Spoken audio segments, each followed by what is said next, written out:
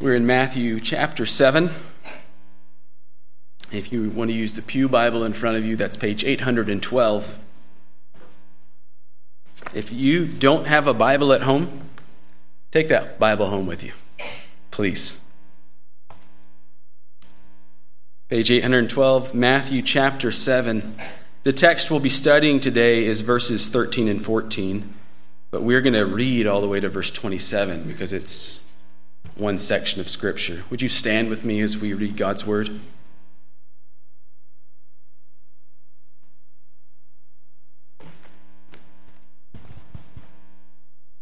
Enter by the narrow gate, for the gate is wide and the way is easy that leads to destruction, and those who enter by it are many. For the gate is narrow and the way is hard that leads to life, and those who find it are few. Beware of false prophets who come to you in sheep's clothing, but inwardly are ravenous wolves. You will recognize them by their fruits. Are grapes gathered from thorn bushes, or figs from thistles? So, every healthy tree bears good fruit, but the diseased tree bears bad fruit. A healthy tree cannot bear bad fruit, nor can a diseased tree bear good fruit. Every tree that does not bear good fruit is cut down and thrown into the fire. Thus you will recognize them by their fruits. Not everyone who says to me, Lord, Lord, will enter the kingdom of heaven, but the one who does the will of my Father who is in heaven. On that day many will say to me, Lord, Lord, did we not prophesy in your name and cast out demons in your name and do many mighty works in your name? And then will I declare to them, I never knew you. Depart from me, you workers of lawlessness. Everyone then who hears these words of mine and does them will be like a wise man who built his house on the rock. And the rain fell, and the floods came, the winds blew and beat on that house, but it did not fall because it had been founded on the rock. And everyone who hears these words of mine and does not do them will be like a foolish man who built his house on the sand.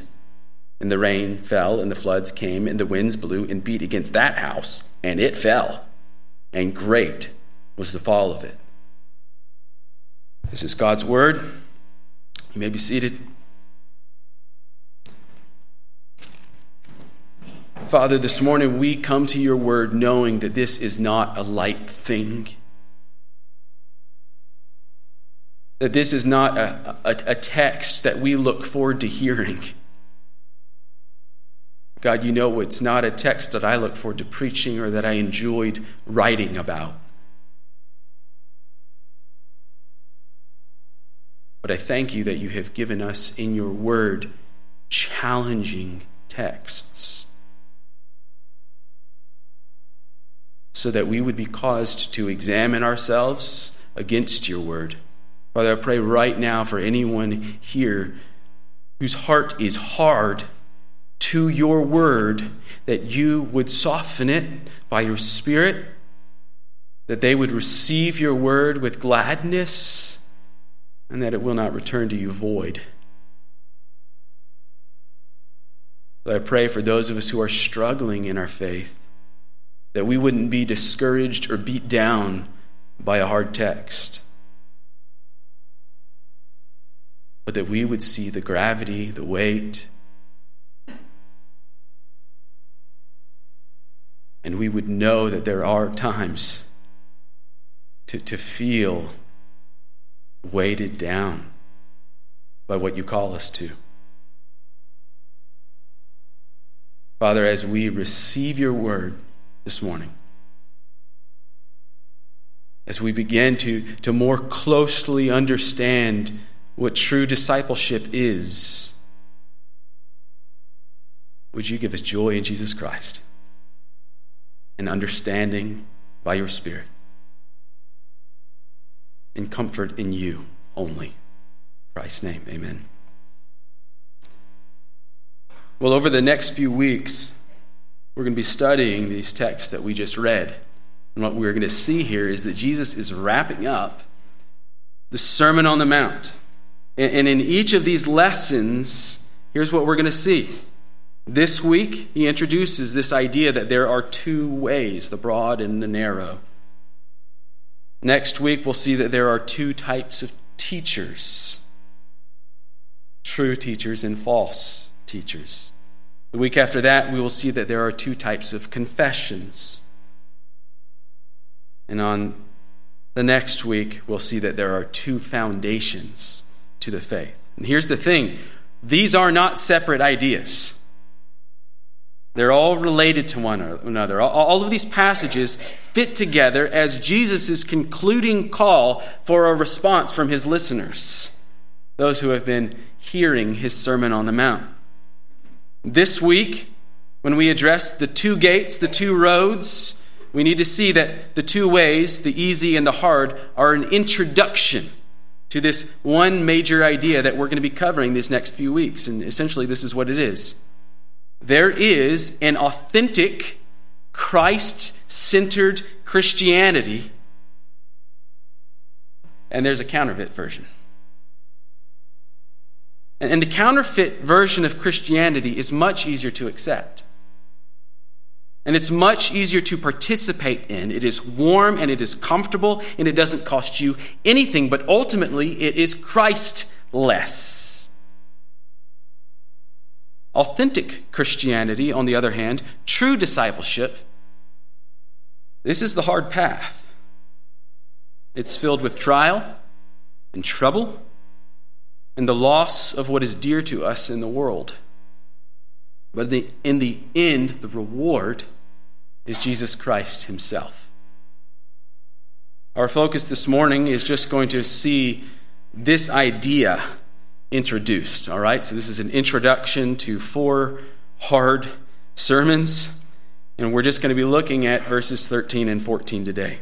Here's what we need to see from these two verses. Okay, these two roads that we see in verses 13 and 14 are not describing pagan worldliness on the one hand and Christianity on the other. The wide road that Jesus is describing for us in verses 13 and 14, it's not the Vegas Strip or Bourbon Street, and the narrow road is Church Street. This is not the distinction that Christ is making for us. He's not talking about Christianity versus paganism. He's not talking about Christianity versus Buddhism or Christianity versus Hinduism or Islam or any of the other world religions. In the context of our passage, reading this in the context of Matthew 5 through 7, he's only talking about authentic Christianity and almost Christianity. Think about who he's talking to, all right? For one, he's talking to a very Jewish people that have begun to grasp that Jesus could be the Messiah. These are the people that are following him. These are not pagans. They're not bootleggers and horse thieves, and he's just trying to persuade them to be good. These are religious, God-fearing people. Their religious heroes are the law-keeping Pharisees. And from all appearances, the Pharisees that we've been learning about, these uber Jews, were walking on what appeared to be a narrow, hard, high road above everyone else. They were doing a better job at obeying God's word than anybody else. They fasted 2 times a week. They tithed of everything they had. They prayed elegant, sincere-sounding prayers. They were good to their families. They were good to their communities. They were the most law-abiding, patriotic, phylactery-wearing, flag-waving Jews. And they studied the scriptures, and they studied the commentaries, and they studied commentaries about the commentaries every day, multiple times a day. Yeah, church, I want to emphasize this. These were the good guys. Okay? I think we often demonize them because we've heard the Gospels over and over again, but these are the people we would have looked up to. These are the guys we would have listened to on the radio and said, "Amen, brother, good preaching." But over and over again in the Sermon on the Mount, Jesus has said, you have got to have a different sort of righteousness than the righteousness of the Pharisees.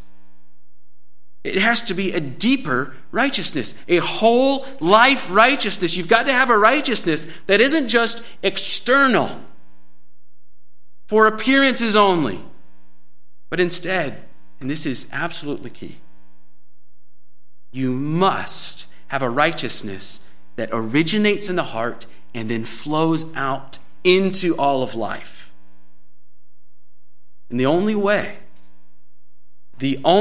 we can have that type of righteousness is that our lives from the inside out must be transformed by the Holy Spirit to devotion to Jesus Christ. It's the only way. The problem with the Pharisees was that their righteousness, as good as it was only skin deep. They did good things, genuinely good things. If you lost your wallet, they would return it to you with all the cash in it and some extra cash for your troubles. They're nice guys. Their behavior almost always appeared to be good, but their righteousness did not flow from their hearts. We saw this in chapter 6, didn't we? When they gave of their tithes and their offerings, what was their motive? They gave so that they could feel better about themselves. When they prayed, they did it to draw attention to themselves, to their superior holiness. When they fasted, they did it in order to appear religious. They were very, very churchy people. But Jesus, the searcher of hearts, he could see into their hearts. And their hearts revealed that their true treasure was not God. Their true treasure was their own self-importance. So while it appeared to the world around them that these men are walking a narrow, trying path, Jesus is saying, guys, they are actually walking with the crowd. Maybe they're out in front of the crowd. Maybe they're in their own HOV lane. But however you cut it, they're on the broad way that leads to destruction. They're doing what comes naturally to them. See, religiosity, doing religious things, it's natural. It's not spiritual. It doesn't save you. It cannot save you. It is man-made. It's self-serving. And what Jesus is telling us by placing this command, enter by the narrow gate, by placing this command here in verse 13 at this climactic point in the Sermon on the Mount, he's saying that there is a way, just like the Pharisees who appear to be good Jews, there is a way to appear to be good Christians, but to actually be on the wide road that leads to destruction. There's a warning, isn't it? So beware. Because there are all sorts of people who think that they are following Christ, but are really just mindlessly walking on this broad road following some imaginary Jesus. All sorts of people are on this road. There are easy believism Christians there. Some preacher told these poor folks that if they didn't want to go to hell, all they had to do was walk down the aisle at the altar call, pray a prayer to accept Christ, and they would be good to go. Eternal security as easy as ABC. Never mind growing in Christ. Never mind a life of repentance in dying to themselves, in truly following Christ day in and day out. Never mind having a heart that is being transformed by the Spirit. These deceived, almost Christians have been inoculated against the true narrow gate gospel because they were persuaded by a pastor who wanted to get his baptism numbers up. And now, unless they are shown what true discipleship looks like, they are going to continue on the road to hell. But there aren't just cheap grace Christians on that road. There are works righteousness Christians there too. That these are those who believe that on account of their good deeds outweighing the bad, God will accept them. They believe it isn't grace that saves them, but their goodness. And if you think you know better than that, if you, like me, believe in salvation by grace alone, watch out. Because there are even theologically correct Christians on this road. People who know all about God, all the names for God. They can draw a perfect timeline of biblical history. They might know Greek and Hebrew. They may go to seminary and can quote you the great theologians, and their libraries are filled with all of the books that all of us really should be reading. They listen to the right podcasts and they listen to the right preachers, but they have never entered by the narrow gate. And there are some conservative Christians on the broad road, six-day creationists who take the Bible seriously and say no to drugs and abortion and gay marriage, and they know that people are born male and female because God made them that way, and they're good parents, and they spank, and they homeschool, and they want prayer in the public schools, and the Ten Commandments in the courthouses, and when the national anthem comes on, they stand up. And there are some liberal-leaning Christians on that road. Men and women who believe in seeing God's good justice served here in our society right now. They want to see the poor lifted up. They want to see the oppressed freed from the tyranny of the majority. And because those things haven't happened yet, they kneel when the national anthem is played. But some of these people, like all the rest, have never entered the narrow gate. There are Methodists there. There are Presbyterians there, and Anglicans, and Lutherans, and Pentecostals, and Assemblies of God, and Foursquares, and Catholics, and non-denominationalists, and Bible churchers, and Quakers, and Shakers, and Friends, Campbellites, and Church of God, and Church of Christ, and I'm too good for churchists. There's even Baptists there, some. There are all sorts of unsaved Christians on the broad road. All sorts. And they're all very good people. And they're all very moral people. And many of them are doing very good, very Christian-y things. Right? They're confessing that Christ is Lord. They're getting baptized. They're going to summer camp. They're going to mission trips and Bible studies. They can defend the faith. They're tithing and praying and singing in the choir. And what all of these people have in common is that all of them are on the wide road. None of them has truly been born again into Christ. None of them has entered into the narrow gate. And all that's true, but here's the problem. And you're like, Dustin, that's the problem. No, here's the problem. Here's the real problem. Despite this road being so big and so wide and so easy to get onto, none of us believes we're on the wide road.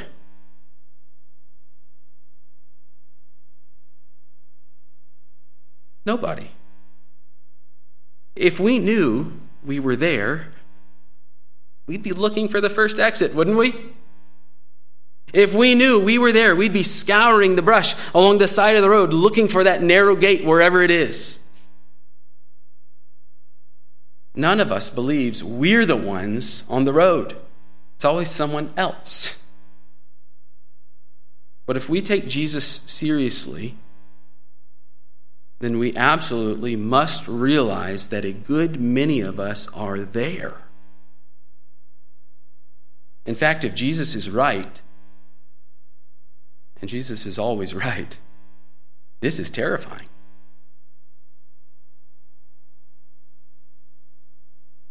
Because so look at the way that he says many and few.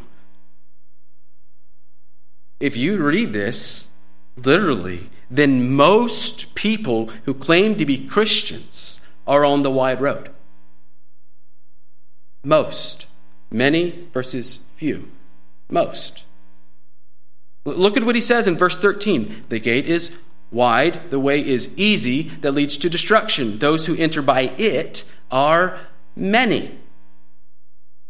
And in verse 14, the gate is narrow, the way is hard that leads to life, and those who find it are few. Many on the easy road. The crowd is on that road, and they're positive and uplifting and encouraging and family-friendly, and they're just saying, keep walking, take it easy. You've got this. Look at you. You're doing great. God is good. But few are on the hard road. Many people claiming Christ are just doing what comes naturally to them. There are only a few in comparison who are actually being led along by the Holy Spirit in following Christ into and through difficulty. See, many of us, this is why this was hard to write, because I had to really self-examine this week. Many of us are so confident that we're on the right road that we don't even think twice about what Jesus is saying here. He's calling us to examine ourselves. Many of us believe we're following Christ, though we think we're on the hard road. So here's our question today. Are we? Are you?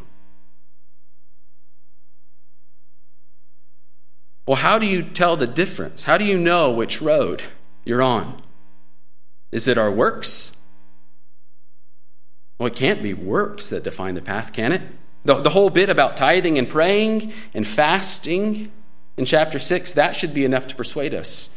It's not just about what we do. The Pharisees did good work. It's not works that get us or keep us on the narrow road. So what is it? What's the difference? If we just step back from the Sermon on the Mount, what's the difference between the highway people and the hard path people? Well, the only difference between those people on the wide road and those on the narrow road, it's what's in their hearts, isn't it? It's not in what they've done. It's not in what they believe. It's not in what they have said. The only difference is in their hearts. Think with me for a moment about the difference between King Saul, back in 1 Samuel, and King David. King Saul, I think we can probably surmise, based on the rest of 1 and 2 Samuel, was a wide road guy. He looked good to everybody watching him. He made sacrifices. He worshiped. He was even filled with the Spirit and prophesied. King Saul, on the outside, seemed to be a good guy. He looked good. He sounded good. He came from a good family. He was a powerful king. And when it came down to it, while he was king, really, what were his faults? What did Saul do that so displeased God and caused God to seek a different king for his people? Well, two things. I'll show you what they were. One, he made a sacrifice without waiting for the prophet to show up. Okay. And secondly, rather than killing all of the livestock of a tribe that he conquered, he saved the best of those flocks so he could make sacrifices to God. Those were his sins, his flaws. But what about King David? We know David's story. David sees a married woman bathing. He has his men go get her. He gets her pregnant and then has her husband, and not just her husband, but some of his best warriors killed in battle to cover up for his own sins. And what does the Bible tell us about these two men? Well, one of them was after God's own heart. Who was it? From a human perspective, who would we pick of those two guys? If we didn't have the narrator telling us what was going on in 1 Samuel, most of us would probably vote for Saul as the devoted, wholehearted king. Let's just be honest. And even when he erred on the side of making sacrifices to God. He's a good guy. And just the same, most of us would have probably said the rich young ruler. was devoted to God, at least before Jesus revealed his idolatry. Most of us would probably say that Judas, the man who was careful with the disciples' finances, was devoted to God. Most of us would vote the Pharisees most likely to succeed in heaven. We have got to realize we are usually horribly wrong when it comes to making heart judgments, especially of other people and ourselves. And that's exactly the problem with us as a people, not just Del Cerro, I mean humans. Man looks at the outside. God looks at the heart. The heart is not our area of expertise. We are terrible at making these kinds of judgments. And in our pride, we're even worse at judging our own hearts.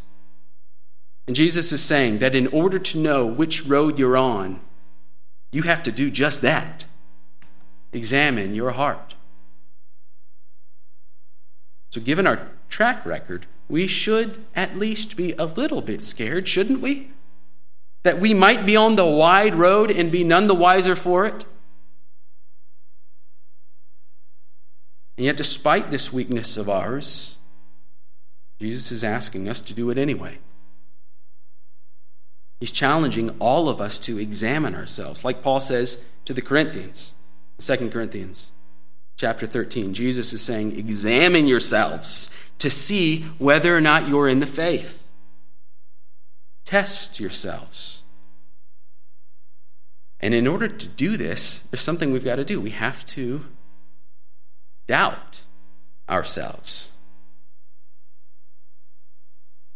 Really, I mean it. Doubt yourself. Question everything you thought you knew about your own eternal security. We have to do something that our once saved, always saved sensibilities just never let us do. We have to doubt ourselves and examine ourselves and ask, have I truly entered the narrow gate? Am I truly following Christ? Or have I been pretending to be a Christian this whole time? In other words, you have to ask, how do I know I've been born again? If your response to how do I know I've been born again is, I've always been a Christian, friends, that is not possible. You haven't always been a Christian. If you really think that, then I can assure you, you have been deceived by some smooth talker on the wide road. The birth canal may be narrow, but it is not the narrow gate that Jesus is talking about. There must be some point where we repent from living life for us and begin to follow Christ. That's why Jesus commands us to enter the narrow gate. It's a command. It's something that must take place. It has to be a deliberate, intentional, decisive abandonment of your old life, even if it was a good moral life. There must be a decisive point where you, by the power of the Holy Spirit, die to yourself and are raised to new life in Christ. That is what it means to enter the narrow gate, to repent, to die to the old self and be born into Christ. Friend, if you have never done this, don't be so proud as to reject Christ today. Receive him today. Today is the day of salvation.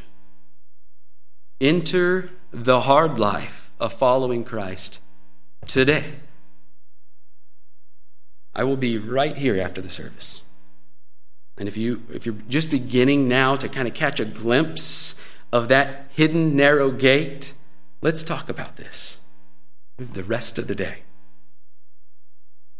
If your answer to how do I know that I'm saved is because I do this or that Christian thing, friends, that is not sufficient grounds either.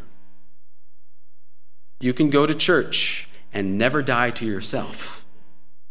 You can go to youth group and never die to yourself. You can serve in the church. You can be a preacher.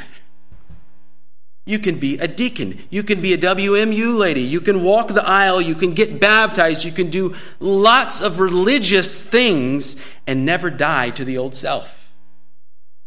The old self doesn't die easily. He doesn't just keel over when we pray the sinner's prayer. That's the exact point of what Jesus is getting at here. The Pharisees were cream of the crop, Jewish born and raised, and they did all sorts of religious things. Way more religious and sacrificial stuff than you and I claim to do. But they were on the wide way to hell because they did those things as unto themselves. Not for God's glory, but for their own. If you're trusting in your good works or your good name rather than in Christ alone, you've never entered the narrow gate. Repent. Today is the day of salvation. If your answer to how do I know that I'm saved is, I know that I'm a Christian because I believe some particular doctrine, friend, your belief is not sufficient grounds for salvation. We'll talk about this in a couple of weeks when we get to verse 21. But for now, just recognize this. The Pharisees were teachers of the law. They knew the Bible inside and out. It wasn't their beliefs that Jesus was questioning. It was their hearts. It was their hearts that were keeping them on the wide road. So if you're trusting in your grasp of Christian doctrine to get you through the narrow gate, repent. Repent and enter the gate on account of Christ's knowledge of you and not your knowledge of him. Today is the day of salvation for you. Listen, the true disciples on the hard road were not or are not looking at themselves or in themselves for proof that they're on the right road. It's not found in us. When someone on the hard road wants to be assured that they're on the right road, all they need to do is look in front of them. Because ahead of them on the hard road is Jesus himself. If you look up and you see a better version of you, you are on the wide and easy road. If you look up and you see wealth and prosperity in front of you, you are on the easy, wide road. If you look up and you see fame and recognition, you're on the easy road. If you look up and you see the approval of others, you are on the easy road. If you look up and see a church building in front of you, you are on the easy road. If you look up and you see happiness, you are on the wide and easy road. But if you look up and you see Jesus, and I don't mean stained glass Jesus. I mean, if your focus is on the living Savior, the founder and perfecter of your faith, if you are striving for him, you can be assured you are on the hard road. And when you think back to when you entered the narrow gate, all you will remember is that it was by grace and by this Holy Spirit that you entered the narrow gate. And when you think back to the times when you thought your sin was too great, that you couldn't possibly be on the right road, that you thought you would be disqualified because of your sin, you look back and you remember that Jesus said his grace is sufficient for you, that the power of the cross was sufficient for you. And in the joy of his mercy, you repented again and you believed again and you continued to walk. And when you look back at the times in your doubt and discouragement that you thought you would give up following Christ, you remember that it was by the Spirit's power that you stayed on the hard road. His work got you there. His work keeps you there. His work will get you where you're going. If that's true for you, I want to encourage you this morning. You're on the hard road. You're on the right road.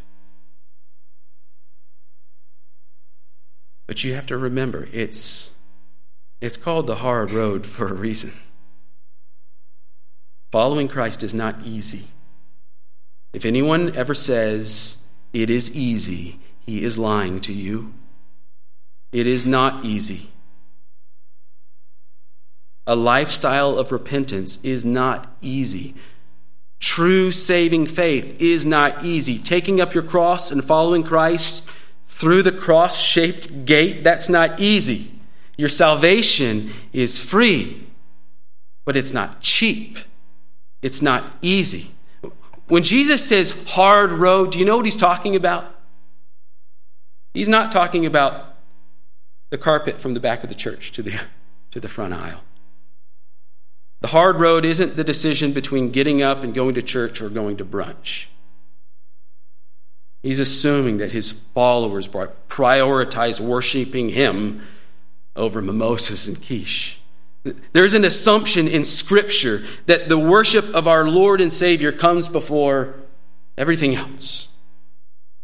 Going to church is not the hard road. That's not what he's talking about. The hard road is the road that leads to and through persecution. What did Jesus say back in chapter 5, at the very beginning of this sermon? When he gave us the Beatitudes, the blessed are. Do you remember that? Back in 5, verse 10, he said, "Blessed are those who are persecuted for righteousness' sake, for theirs is the kingdom of heaven. Blessed are you when others revile you and persecute you and utter all kinds of evil against you falsely on my account. Rejoice and be glad, for your reward is great in heaven. For so they persecuted the prophets who were before you." That's the hard road. The hard road is hard because it's difficult. That's why we call it the hard road. Following Christ means following him into persecution. This is so hard for us, isn't it? In America, to really kind of get our minds around. I don't think we totally understand this. We can read books about it. We can hear testimonies about it. But there isn't, not often, this type of difficulty. Our road isn't often that hard, which is really why it's so hard to distinguish which road we're on. For the next few weeks, our challenged team is going somewhere where there is a cost. A cost not so much to them as to the people that they'll be sharing the gospel with. If any of our team is caught evangelizing nationals, they'll just get kicked out of the country, right? They lose their visa, maybe they can't go back, maybe they lose some cash, but they come back to us. But if the people that they share the gospel with confess Christ and follow Christ and worship Christ and gather with other confessing Christians, what happens?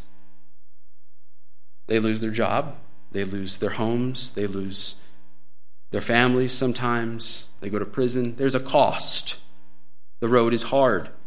Our sister that we prayed for this morning is going to a place where there will be a cost to following Christ, where the people there know this hard road really is a hard road. There's far fewer inauthentic Christians in North Africa. She's going to a place where, because of Satan's blinding work and spreading the deception of Islam, following Christ will mean losing your family, losing your home, and in many cases, losing your life. And she's giving up a good job and safety and financial security. She's giving up comfort and peace and prosperity to go there. But she knows it's worth it, because she'll be helping call people to the narrow gate. But for many of us, the concept of this road actually being a hard road is literally foreign. It is foreign places where following Christ is hard, not here. Here we get complacent. We get comfortable.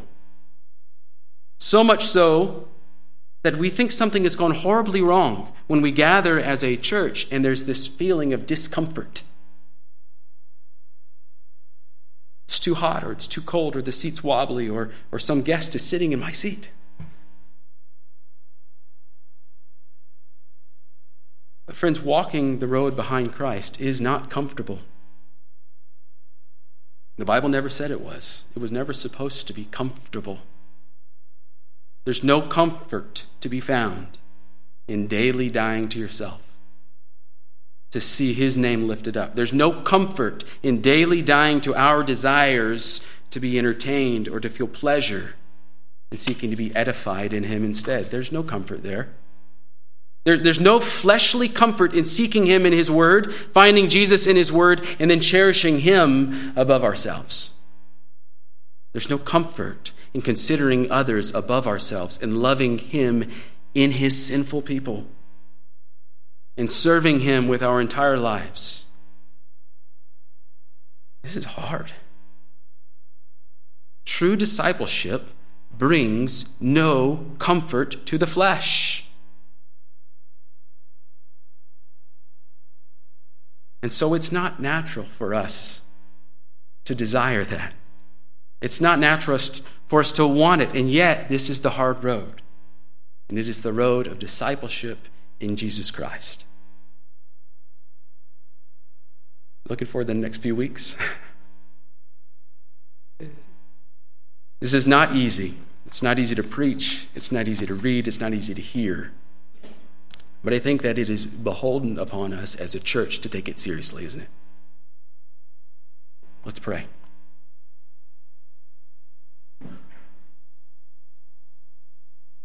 Father, thank you for getting us through this text this morning, for getting me through it.